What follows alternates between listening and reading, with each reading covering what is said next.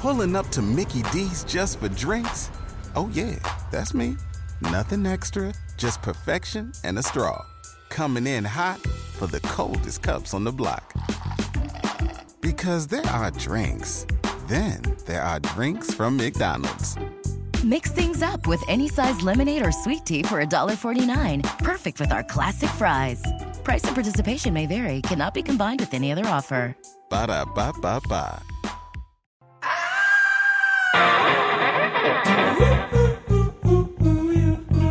You're listening to Nakedly Examined Music, a podcast about songs and songwriters. My name is Mark Linsenmeyer. My guests for episode 182 are Alan and Barb Vest, that together make up the band Double V.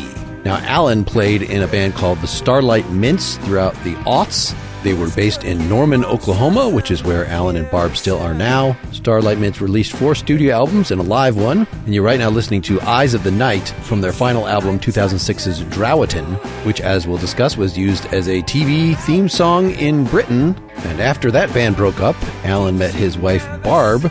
They started recording together, and around 2013, they released their first album, Jack the Writer, in 2017, and have now released an EP and then their new album, Treat Her Strangely.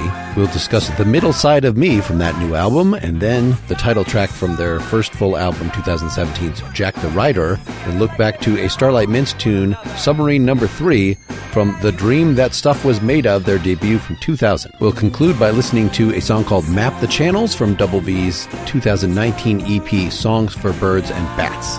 For more information, please visit doublev.net. For more about this podcast, visit nakedlyexaminedmusic.com, or if you want to support the effort, patreon.com/nakedlyexaminedmusic. I will have played a little bit of Eyes of the Night by Starlight Mints from Drowatin. You can spell it or you can pronounce it however you like. Drowatin. It's not a word backwards. So from 2006. Now, was that actually written as a TV theme song, or was that just picked up as a TV theme song? It was just picked up as a TV theme song. A few years later, I guess. I actually wrote it and we toured playing it, before it was even on a record. And they got picked up by, Demons, BBC series on England. So Google tells me. I'm not familiar with the show, but I'm familiar with those short form. I don't know. Was it something that was supposed to be multiple seasons, or was it only supposed to be in and out? I don't really have much of an opinion about it.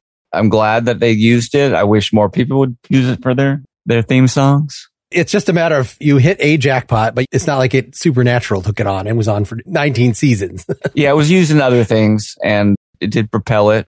I think British teenagers were learning it on the guitar and stuff at the time.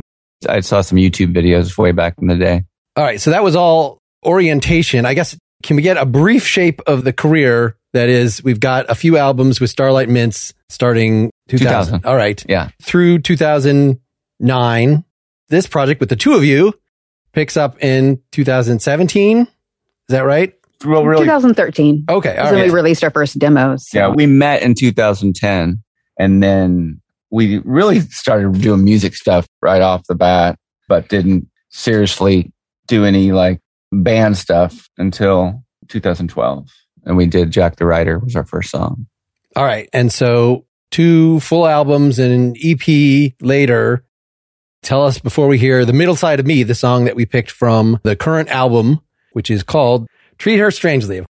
Right. That's a phrase from the first track on the album. The Middle Side of Me is the third track, and it's one that we used all of our exterior musicians on. We had hired a trombonist, violin, violist, and a trumpeter to play, and they're all 3. So it's really probably our most orchestral song on there. And then Alan, the cello, which was one of his first instruments.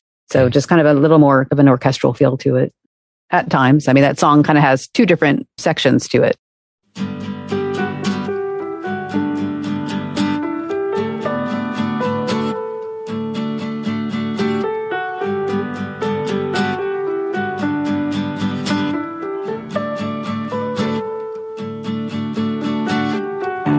Was it ever a little treasure on the island though?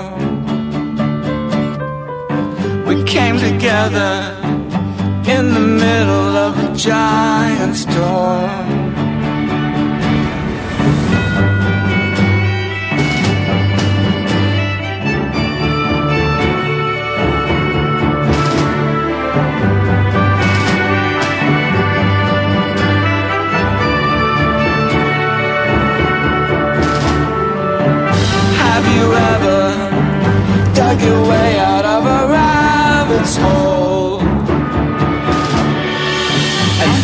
troubles? Did you find them after all?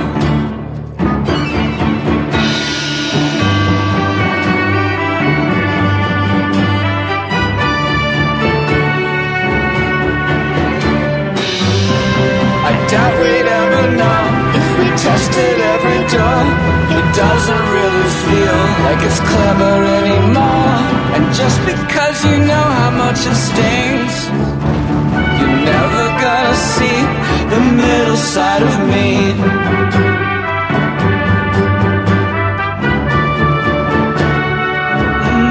The middle side of me.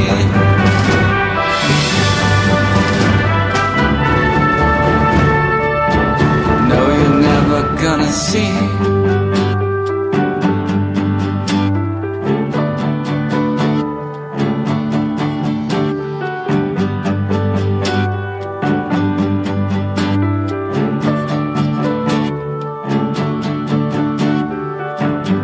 Together, little treasures on the island though,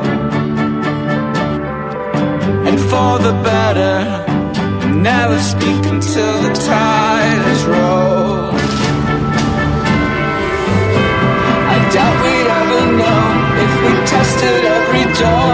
It doesn't really seem it's like that anymore. And just because you know just what it brings, you're never gonna see the middle side of me.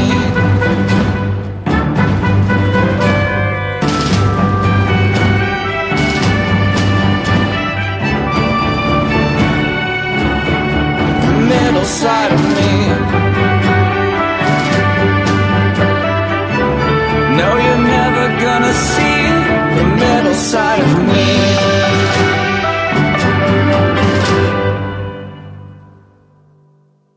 All right, so nice, compact, only a little over 3 minutes. I guess that's sort of your general approach, right? That if you can pack a lot of sections, a lot of arrangement, a lot of ideas into a fairly tight package, you've got this whole, basically an orchestra in front of you. I could see adding in a big bridge section to let them go further or let them jam or something, but your preference seems to be for the narrow. Oh, yeah. Futures speaking. I mean, that'd be great to like have a full orchestra behind us on some of these songs. But between us and our small studio, we still managed to get a pretty big sound. We used a lot of virtual instruments as well. And we tried to replace all those on this record. And so that particular song, we mixed some virtual instruments as well into it.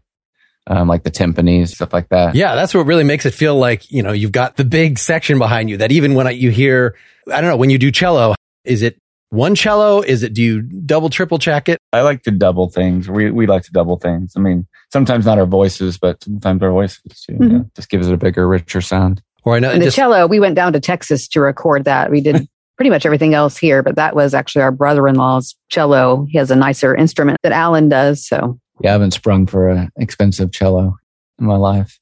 So am I right that Starlight Mints, when it started, that you were like ELO, that you had a string section actually part of the band? Well, kind of a mini ELO, yeah. We were a 7-piece. We had a celloist, Mary Beth Lee, and James Hondrich was our violinist.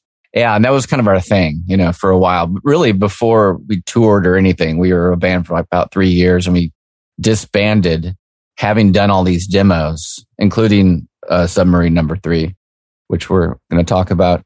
And then I had been talking to Dave Sardi, a producer, about releasing an album of these demos with these demos and possibly some other songs. So I just brought all the reel-to-reels. I wasn't really even talking to the band members because we had kind of just disbanded. Some people had moved away and stuff, and brought all these reel-to-reel tapes, 16-track, 2-inch tape to New York and dumped it all down to Pro Tools. And then we made a record. At that point, were you arranging the strings yourself, or was one of the string players? I'm pretty weird about doing all the arrangements. That's kind of my thing. I originally did the song before, speaking of Submarine Number 3, that song, I had a 4-track of it years before even Starlight Mints formed. So, and I had written all the cello parts, and they were both cello parts at the time.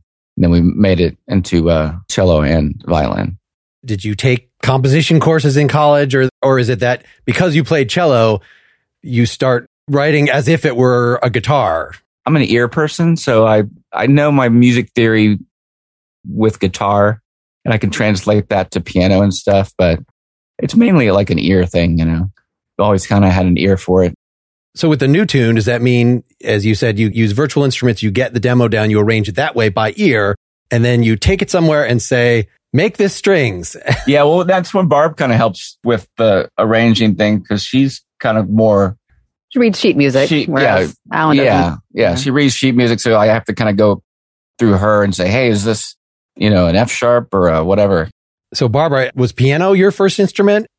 Yeah, absolutely. I took piano lessons as a child and just kind of grew up around the piano. My family, would always just have sing-alongs, and my grandmother was a composer and playwright. So yeah, I just kind of grew up playing the piano and singing, and dabbled here and there in little band projects and singing backup for a couple of recordings and things. But my first full-blown band experience really has been Double V.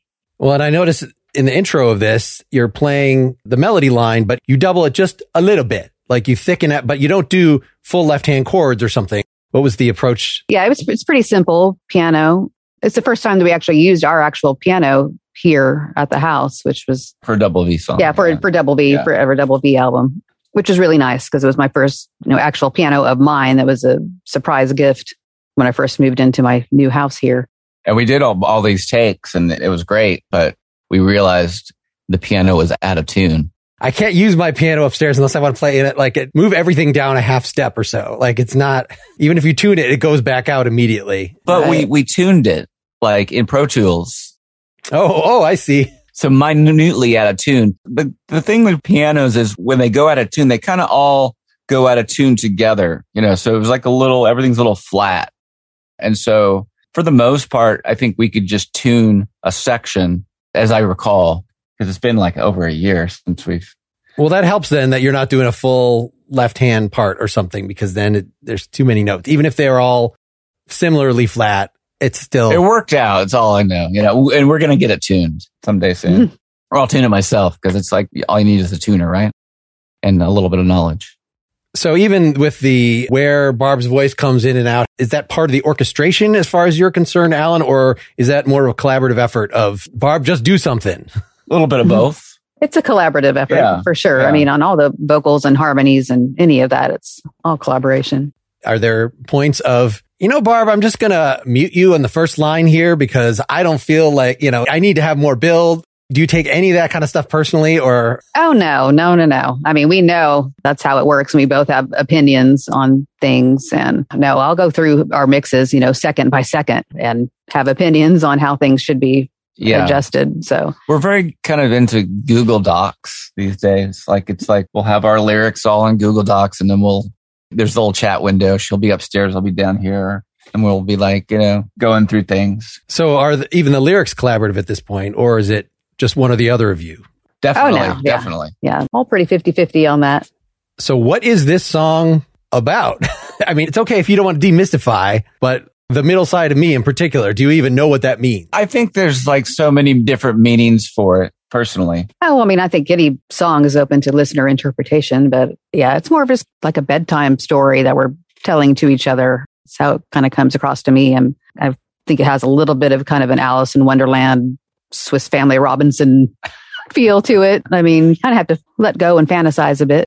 Yeah, I mean, it could be interpreted as a lot of things, which is a good thing. Well, I was wondering how much you discuss that with each other, if you're collaborating on this, or whether it's just, I added a line.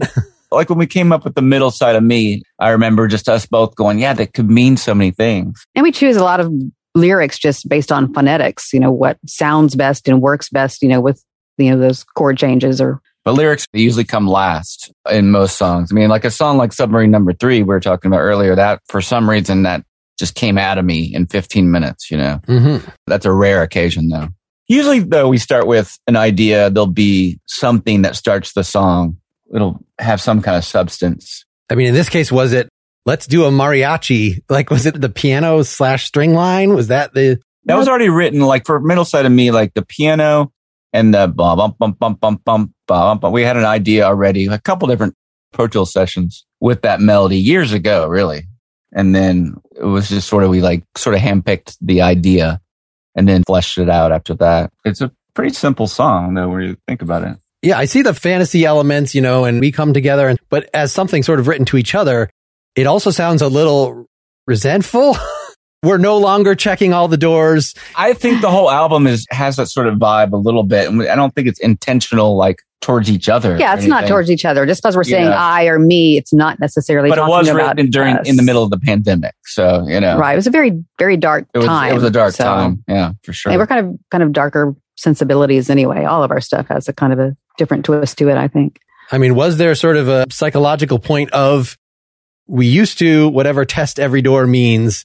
And now, in terms of a change in musical approach or a change in approach to life, like, was there something that you were grappling with there, or is it really just? No, it's definitely not personal at all. I think that we were in a state of mind of writing things about. I don't think we write things personally, at all. We're not here to. Not a lot. There's a couple of songs that are, things in the background. Has that changed quite a bit? Like, I found as a mature adult, I don't have the angst and the stuff that to get off my chest. So it is more of a puzzle, a game, a storytelling exercise, as opposed to, I got to wrench this thing. Right. Well, we're also just pretty private people. And, this day of social media where you're supposed to just expose every aspect of your life. It's nice to be able to just, go into fantasy and not necessarily be writing about ourselves and just write about a character like, Jack the Writer. That sounds like a good transition point. Let's get the second song out there. So we're going back to 2017. Sometimes that seems only yesterday, but this band has been going for a good releasing albums for 5 years. Plus, you said several years before that. So Jack the Writer, this is the first track off the first full album, the title track.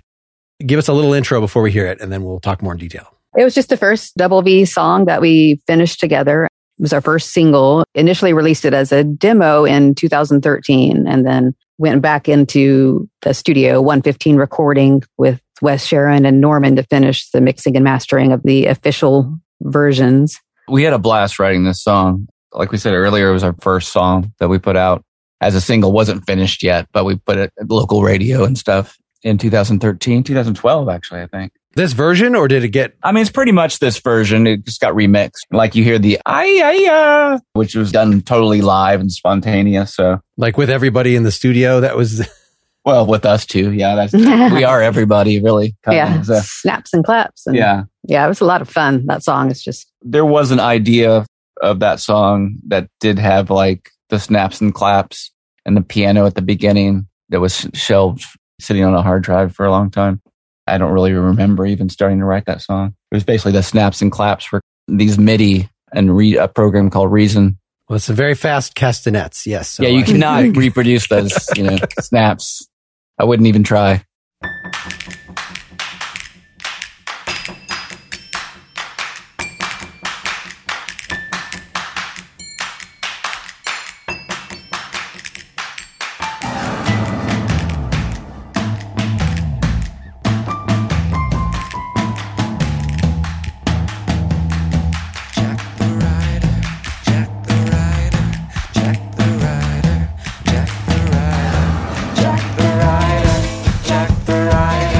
Jack the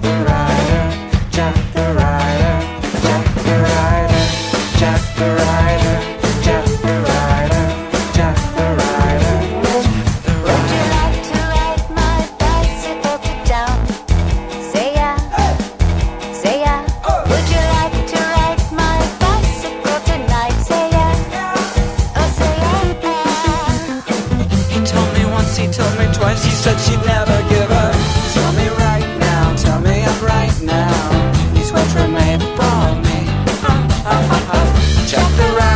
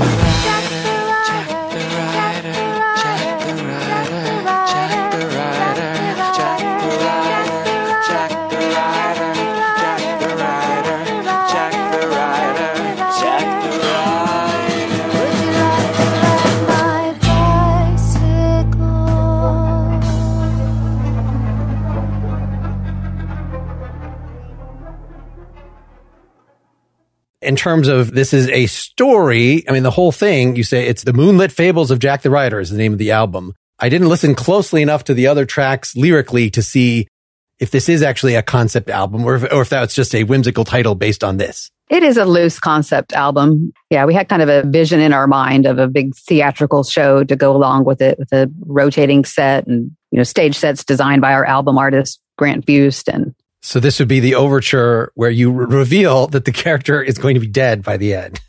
And he drove off a cliff. Something happens, yeah. And it was also our first official music video. And we collaborated with an animator from London named Paul Solomons. And he based his artwork on the existing art by Grant Fust and brought it all to life, which was just really exciting to see that happen. Sorry, the existing artwork. So wait, this was based on source material? The existing artwork by Grant Fust, our album artist. Oh, okay. I see. And then Paul Solomons, the animator in London, took those thoughts and animated. Not that this is based on a 17th century story or something, that this is... No. We had the whole idea of Jack the writer, like he could be a writer, like writing book. Mm-hmm. So we had a lot of things to play with when we came up with the concept that it was Jack the Writer. At first, it was just like, we had this idea of like... Yeah, it was a great melody. What goes with this? So we play with it. The string stuff on this, is that sampled or is that... It's sampled, yeah. We were doing mostly sampled stuff then. That was all sampled except for trumpet. We invested a lot in virtual instruments. So the drums on both of these songs, is there a real drummer involved? This song and Middle Side?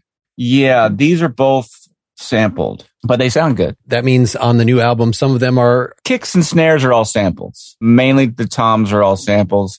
Do a little bit of hi-hat and crashes here in the studio, but usually just write everything on MIDI. Is there a live band that is able to play this stuff at this point, or will there be soon? We are shooting for it. I mean, until now, we've been a studio band, but we recently recruited a couple of members to join the live lineup and have been practicing a bit, but it's been extremely hot summer and there's no air conditioning in our practice space. So we've kind of had to hold off. And then with the pandemic, we're extremely cautious with that and don't particularly want to be in big crowds quite yet anyway. So we are working on it and shooting for, we had thought fall, but it might be spring at this point. Last November, we started practicing, right? Mm-hmm. So, yeah. Would this be a band where the drummer has to wear headphones because there's a digital heartbeat and you're going to reproduce all that strings and all that stuff by, I don't know, do you have to get a whole new bunch of equipment or can you use the same, at least transport the data over to something? Well, we've got the technology. So that's good. We did this in Starlight Mints. I mean, I said we started as a 7-piece, but once I went to make the record, came back and then reformed with a couple of the members that started the band to tour. We didn't have a string section. I played cello on a couple songs live just to prove that, I could do something else. But we use backing tracks a lot for like strings and stuff. And then we do a lot of phrase sampling. So I'll put a lot of the actual recordings on a keyboard. And so Barb can play string parts or whatever. Do you recall how this, with the snapping and clapping and the pitched triangles, which I guess are MIDI sounds, so it's easy to pitch them. You just play them higher. And the piano bit, but that's not real piano then? Yeah.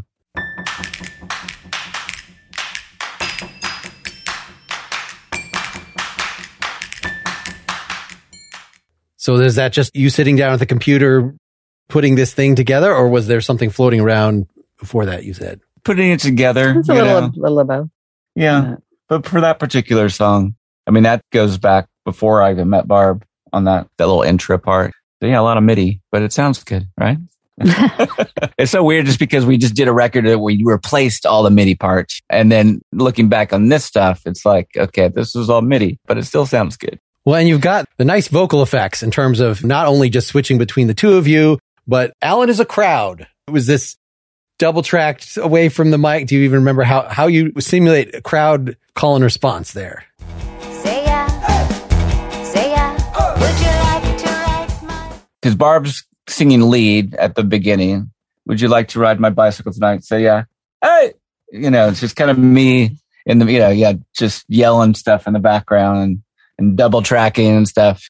I like to do a lot of backing vocals. And is the approach, even though this was sort of a story, he's burning these girls with jet black mystery. It sounds like you're writing copy for the back of a comic book or something. Not necessarily part of the story, but that's a cool sounding sentence.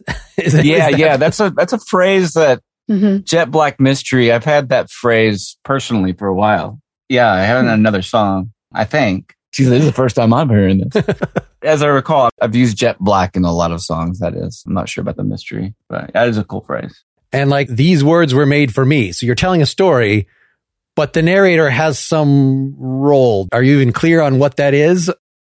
It's Twilight Zone territory. So yeah, it's all a little mixed up. Who knows what's up or down? Yeah, we don't really try to overanalyze things too much. Sure. One more thing. Trust the girl who knows abandonment. That's interesting. That's thought-provoking. Again, is that just some words put together, or was there a thought? Oh, probably. Yeah. I mean, there's past experiences that work your way in there kind of unconsciously. Mm-hmm. As I recall, we started this song and we didn't know really where it was going, but it had a lot of good, colorful words and phrases. And then Barb kind of wrapped up the story a little bit because it was kind of all over the place. You had it all in your mind, what it was all about and how it was going to end. And I think Jack dies because that was your idea. I don't think it's necessarily written out that he dies, but the video kind of makes it a little darker. Yeah. Well, I think the Jack dying part is early on. Well, the bridge out sign, never be seen. I mean, it implies that he flies off and dies, but I guess we don't necessarily know that. It's about halfway into the song that we learned that. And then you have that you actually did let this one breathe more. This breaks 3 minutes, 3:19, that you've gotten this repeating thing and layering thing. And now you're going to answer each other and then have it collapse in this stumbling, chaotic strings.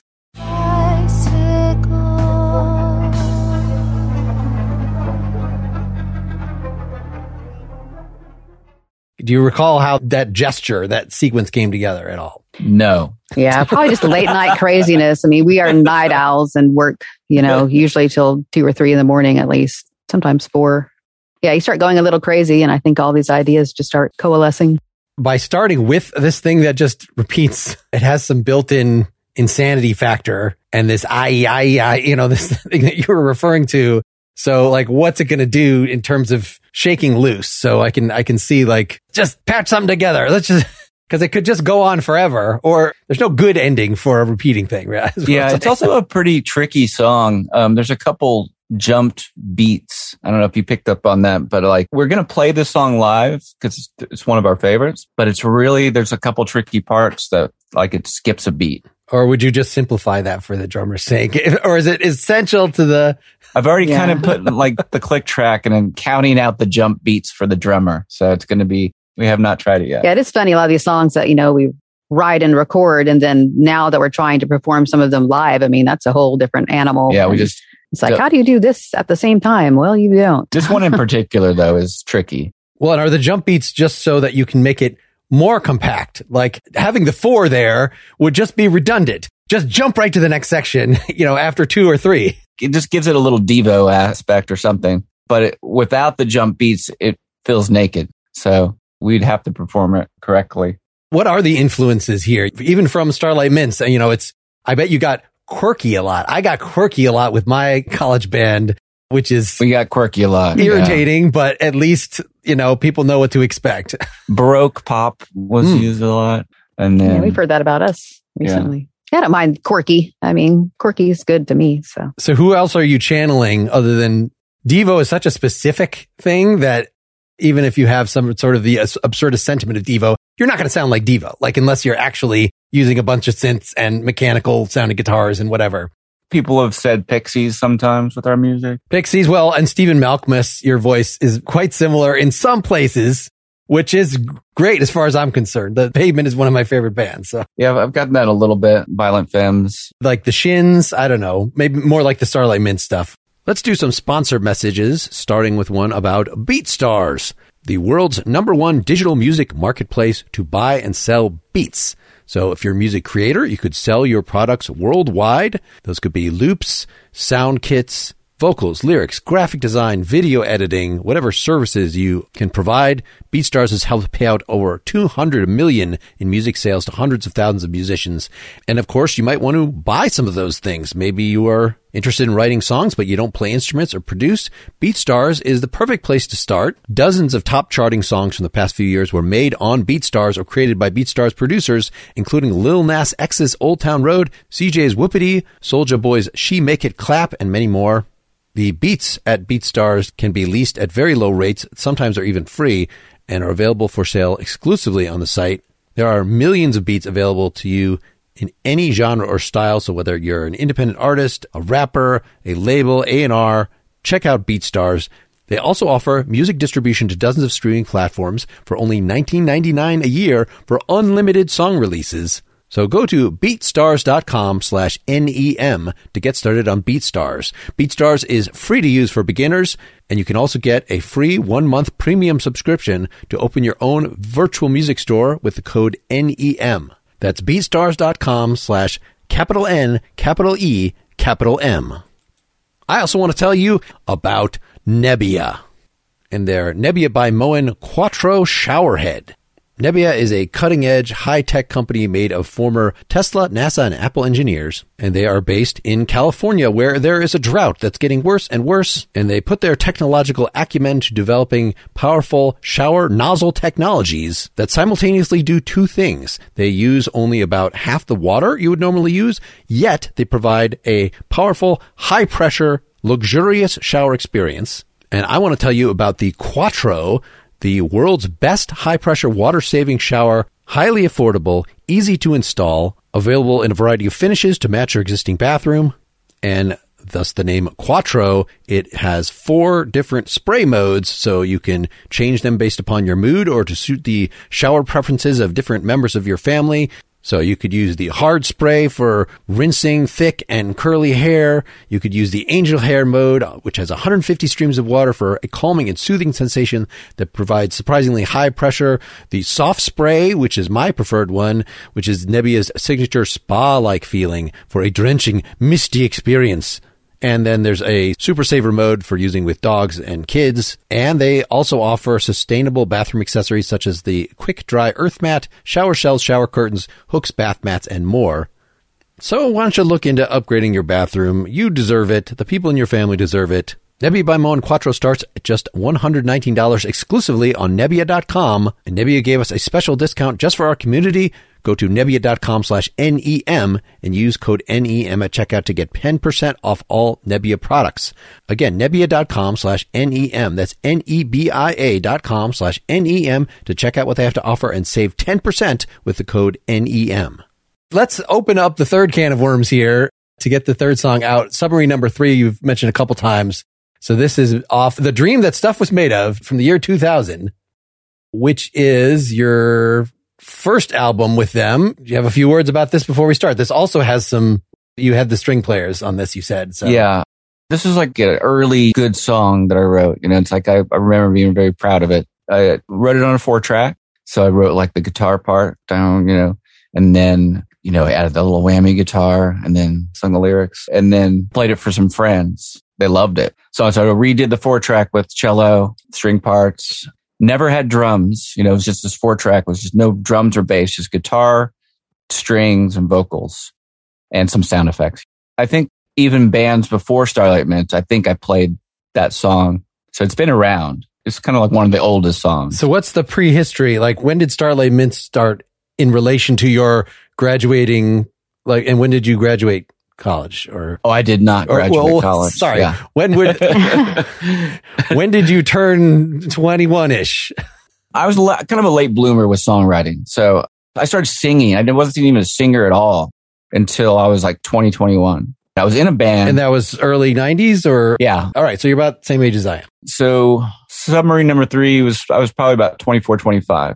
And that was when I started really figuring out my voice and stuff. It was sort of my kind of a prime year to start writing better songs than I had written before. I'd been in a couple other bands.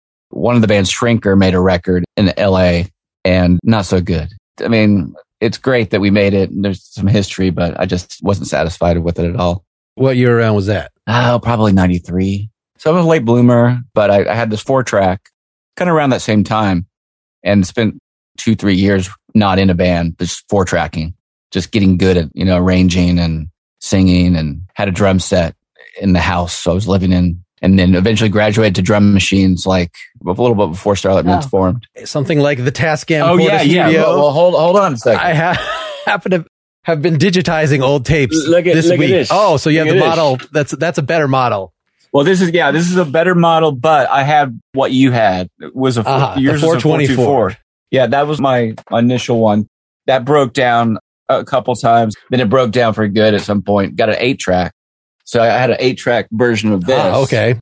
And then that broke down. And then we bought this about 10 years ago off of some guy for like $45 with a bunch of tapes. Brand new, has been barely used. The fact that it is within reach of you, does that mean it still gets used sort of for demo purposes or something? It's crazy. Okay. So not that long ago, I started taking old demos and then bringing some tracks through nice preamps and just being amazed at how great they sound. And so the idea, we got a new interface in our studio. So we used to only have be able to record 4 things at one time, but now we can record 20 things. And that's the first time I've had that sort of ability besides the 8-track cassette, So you're paying for 20 nice preamps, or you still use a different preamp? Yeah, we have 2 really nice preamps and then 18 okay preamps right now. But the idea is going back and forth with a 4-track, having that ability just to sort of play around with the tape, because I miss tape. Well, let's actually play Submarine number 3.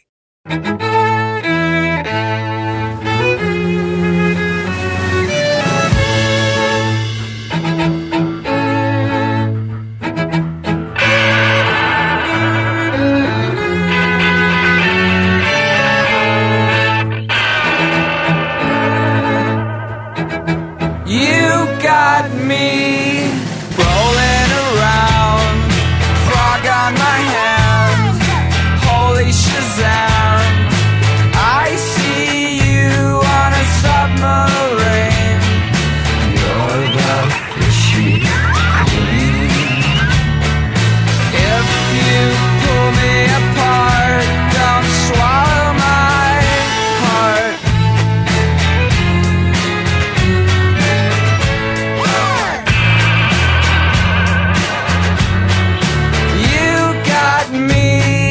Under the sea, trying to swim and find you again.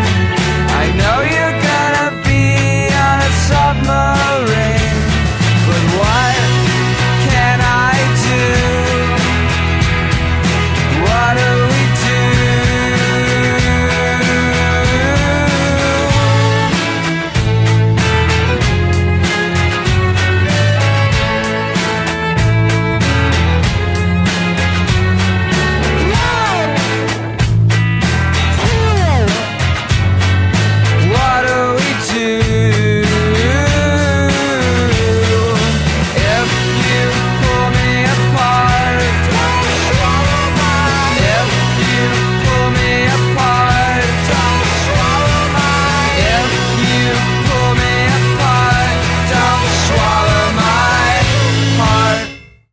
It makes sense if you say this was written, because this sounds like something that would have been on the radio in at least the sort of guitar part in 1997. It makes sense that this was written earlier than this album came out. Yeah. Matter of fact, I remember our manager at the time, Scott Booker, we had made these demos and he was shipping them around to see if we can get signed to somebody. And I remember someone from Sub Pop saying to Scott Booker, well, it sounds like they were called the Halo Benders. I didn't even know the Halo Benders, who they were. But then later on, I realized there was a whammy guitar. And so we got denied because it sounded like the Halo Benders, like we were trying to rip them off or something.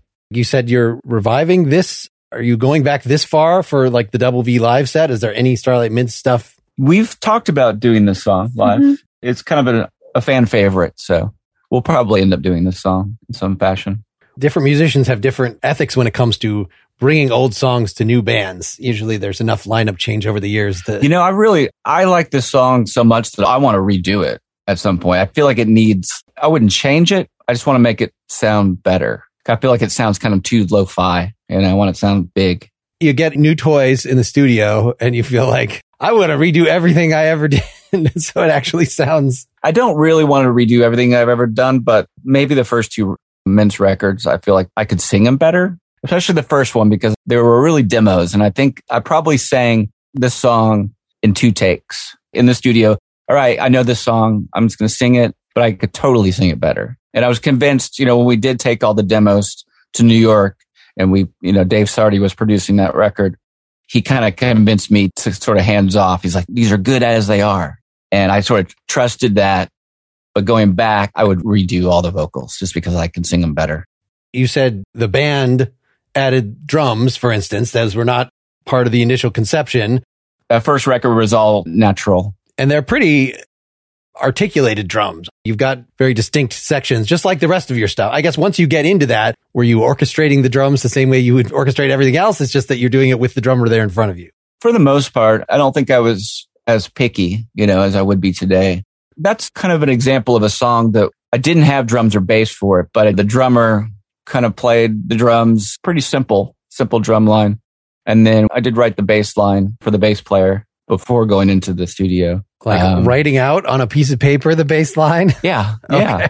Yeah, tabbing it out. Yeah. Just depends how... I teach too, so I do a lot of tabbing. Sure. So, yeah. Oh, yeah. No, I don't doubt your ability to do it. I don't know. I started in orchestras. And so my first songs in high school, and I had a friend with a sequencer, and we were orchestrating stuff very carefully. And then getting guitarist and drummer and bass, I was playing bass, but other people to play with us. Anyway, I soon learned within a couple of years, don't ever do that because that is a way to make everybody quit the band. Yeah, somehow I got away with it. Some of the string players moved away, you said, but was there a lot of turnover otherwise in that band through its years such that... Yeah, but there's a lot of turnover, but it was a lot of turnover that they would come back, like reoccurring people, come back. It was just sort of a given that I was the leader and I was going to be writing the parts. Well, I guess if you're getting opportunities for the band, that's kind of the important thing. That I had people quitting on a general basis because not enough gigs. But if you're actually succeeding, then great. Then people will see a point because they're getting actually paid, or did it actually break a profit?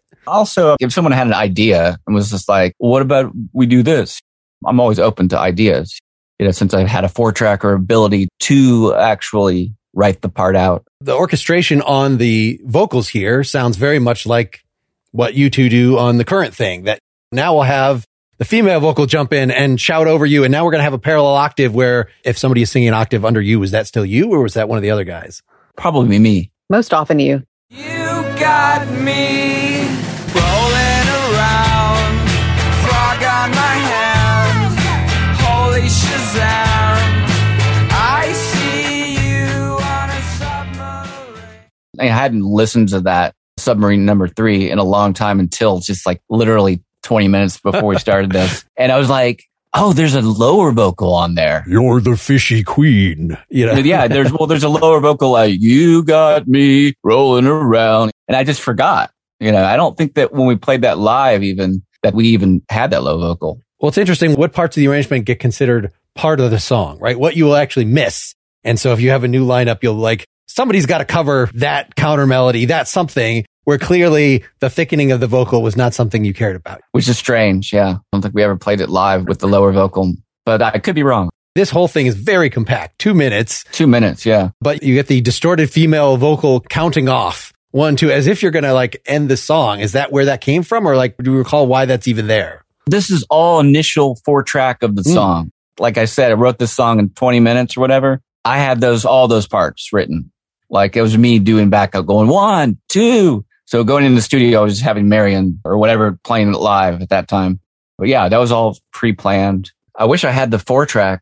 I've been looking for it, or the 4 tracks. I think 3 different times I recorded this 4 tracks. So this is more of a relationship song than the others, which are more storytelling, colorful stuff. Although obviously there's still a lot of colorful imagery and things in here. Were you writing this as now I'm writing a relationship song? In other words, it's still not personal. Or was this actually an expression of something to someone in particular? It was just trying to write a goofy love song or whatever. Yeah, totally intentional. A love in quotes song. It's not. Yeah, whatever. Yeah. If you pull me apart, don't swallow my heart. At that point in time, I was writing a lot of songs with lyrics fragments that I already had. So I already had a couple other songs called Submarine. You know, I was using Baby Submarine, You're a Baby Submarine, another song. So that's why it's called Submarine number 3. It's because it was like the third song that had the word submarine in it. And I had another song that was like, don't you swallow my heart, don't you swallow my heart. That little bit came from that song. So it was really kind of like all these fragments of lyrics at the time coming together in one. That's how I probably wrote it so quickly, is because the lyric fragments were already there. We've gotten quite a bit now of your backstory. And Barb, you said a little bit of your piano lessons and things, but were you collecting lyrics during your prehistory with this, or had you never really thought about actually writing a song that you were more just, I took piano lessons and I enjoy music? Or Well, I've always written poetry and a little bit of fiction too. So, I mean, I've always been kind of English minded and did have some band involvement. I've written, a couple little songs before, but, She's built for it. are you looking back through 20 years of notebooks and like pulling lyrics out of, for current use? No, not really. I mean, the past 13 years, we've been together almost 13 years now. And yeah, we have lots of little notebooks with little phrases and things written down that. Notebooks and phones now. Right. Yeah. Notepad on the phone, little phrases that might be used later. Yeah. What is the preferred? Do you both use the voice memo thing and walk around whenever just any little melody strikes you, or? Lately, a little bit. Sometimes, yeah. It just depends. I mean, we have the home studio, so that really helps. But I mean, there's been times Alan's in here working on something, and then the question's closed, the last song on our new album. And I was like, well, what about something like this? And I ran upstairs and sang something different, a different melody line. And I was like, let's go with that. So, yeah. That was the song, Questions Closed. It was the only song that was built from the ground up on this album. Well, that sounds like a reason for us to conclude with that rather than Map the Channels. I was up in the air. Which one would you rather highlight? Questions Closed is newer, but Map the Channels is, we're proud of that too. And that was off our EP. Yeah, that song actually went to space. So yeah, let's talk about that song. Geez, yes. And it has a cool little, is it the same animator? I watched the video for this one. I didn't see the video. No, that is actually Alan handed the animation on that. All the artwork is Grant Fust, our album artist, who did the art for all 3 albums. But Dr. Chris Boshausen, one of the astronauts on the Blue Origin mission, the second human flight, he put out an APB, he's going to take a flash drive with him with songs on it. And so Map the Channels was one of the songs that was in his pocket when he went to space and back. With what's his name from Star Trek? Right, with William Shatner from Star Trek, who was also in the same space with our song on a jump drive. So did not hear it, will not react to it, but was in its presence. It was still there. The data was in space, so kind of cool. Well, I've sent my stuff over the internet, so I'm pretty sure it's flipped to a satellite and come back down. I'm pretty sure that counts. No, that's a very cool accomplishment. So what is determining, that was going to be an EP and, not just hold off for an album? Like, what is the business set? Even your album now is 37 minutes? It's not just your love of short songs. What is it about the release environment these days? Like, why even do albums as opposed to just, I've got an EP, that's enough to promote and do one of those every 6 months? If it's not a concept album like Jack. It's really, unfortunately, financial decisions for us. We are self-released. We are not getting any younger, have very limited resources. So, to what extent? Because, when you put all that effort into something, you want to get, a little PR, a little attention for it and make videos for it. So it's really kind of what we have money for. But going forward, we do think we'll do more singles rather than albums. We're kind of itching right now to write. Right. We finished this album, so long ago. It's been over a year that it was finished before it was released. So we're kind of chomping at the bit to write some new things. What is the process for videos with this? I saw you have video footage. At least you've mastered the thing on Spotify, even with the 2017 album, I believe, where when you hover on a song or you're listening to a song and it plays like a 5-second loop, again and again and again. Oh, the little video loop with it.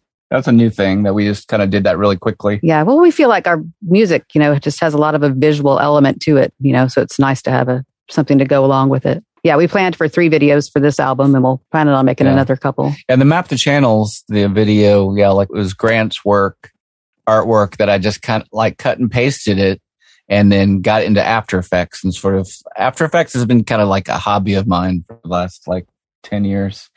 And so it was just me toying around with After Effects, and probably shows that I'm not very good at it, but still kind of fun. Having something to show visually is so much better than, having CD Baby as my music, just gets plugged right into the still picture of the album cover or whatever. That's not. Yeah, we're trying. Tell me a little before we get out of here about, have you started writing the new stuff, or there's just this big backlog, this pile of half finished, sequences with no lyrics? There's definitely piles and piles and piles of. Yeah, there's a huge backlog and just ideas. And we could release a new album every 6 months if we had, the time and the budget for it.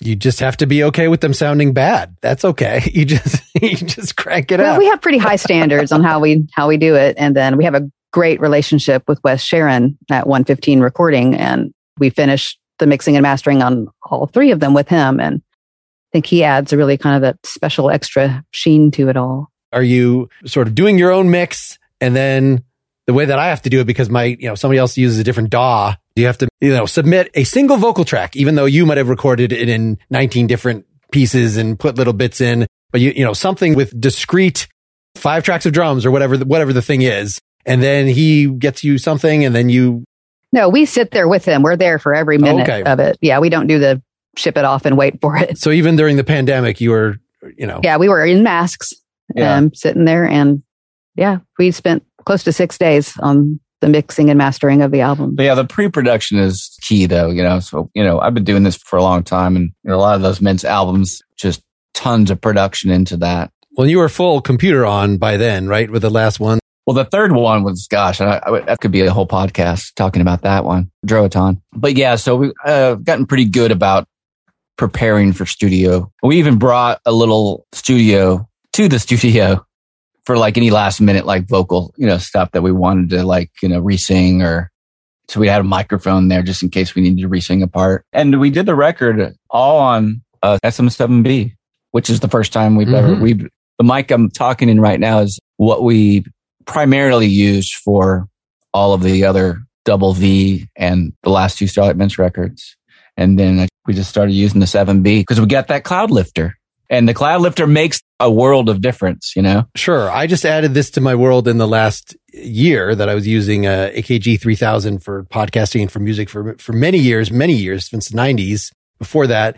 And it's funny that's sort of a go-to mic. And it's like the one that Michael Jackson used on Thriller. It's not new technology at all. I've come to the conclusion that it's really the preamp that kind of makes the biggest difference. We have a nice Chandler 2-channel TG2 preamp that I've had for 20 years. And it's just been the best investment ever. Just a really nice 2-channel preamp that you can plug a bass in. So it was more expensive than your mics at the time, by far. Oh, yeah. It's something that it's got a really nice resale value if we ever want to swap it out for something else. But anyway, though, back to Map the Channels. I really like it. It almost sounds like a science anthem. We are the birds, we are the bats part. When you actually get to that part of the song. I don't even recall why we got to that point writing that chorus. And it was just birds, we are the bats. Yes. And I remember us both feeling, yes, that's an awesome lyric, because it's just kind of out of the blue. But the whole idea, I guess, was we're flying creatures. We're we're observing the world from above. And you guys are a bunch of pathetic, I don't know.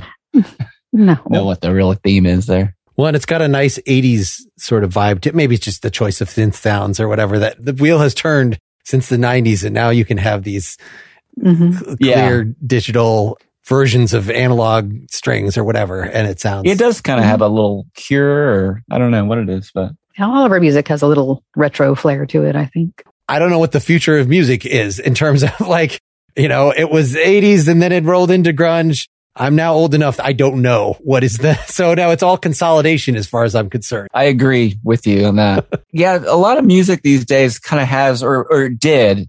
I'm talking about 2012 until now. There's a lot of reverbs, and I don't know what else to call it, because we don't really use it too much, but there's this sort of sheen that I feel like a lot of artists are putting on their music, like a distorted delay reverb, which I don't understand why that kind of keeps. And also, the pitch correction is sort of the thing that has stuck out that it is not acceptable on a radio thing to not have everything perfectly in pitch. Do you just do that to yourself before you send it to your mixing guy so that for sure it's not going to be overdone? Or we never do pitch correction in the studio. We do it ourselves here, but we don't use any auto tuners. Okay. If we do correct it, we just do it in Pro Tools. Just like that note needs to maybe be shifted a little bit, but we pretty much don't do any pitch correction. I mean, do it again. Do another take. Yeah, we'll definitely do editing. We'll definitely edit, but I don't like the sound of those pitch corrector things for the most part. I mean, I've never owned Melodyne. I heard that's pretty good. Be nice to mess around with that. All right. Well, thanks so much for your time. It was a pleasure immersing myself in your catalogs. Thank you. Here it is. Map the Channels from Songs for Birds and Bats.